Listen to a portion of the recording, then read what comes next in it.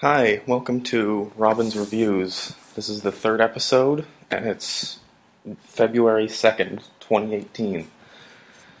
I just rewatched Groundhog Day just before I recorded this, and I don't know, I could forget most of the movie. I was just impressed by his ability to throw cards and learn the piano so fast. Like, I've tried doing both of those things, and neither one is easy.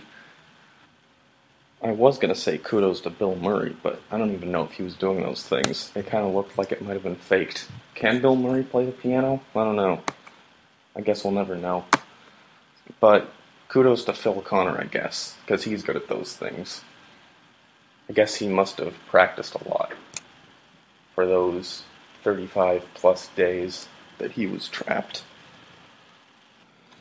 The rest of the movie, I could take it or leave it, but that was a pretty good display of the way practicing makes people perfect at stuff. This has been the third episode of Robin's Reviews, and I hope you join me next time when I will talk about one of the greatest movies ever made, Troll 2.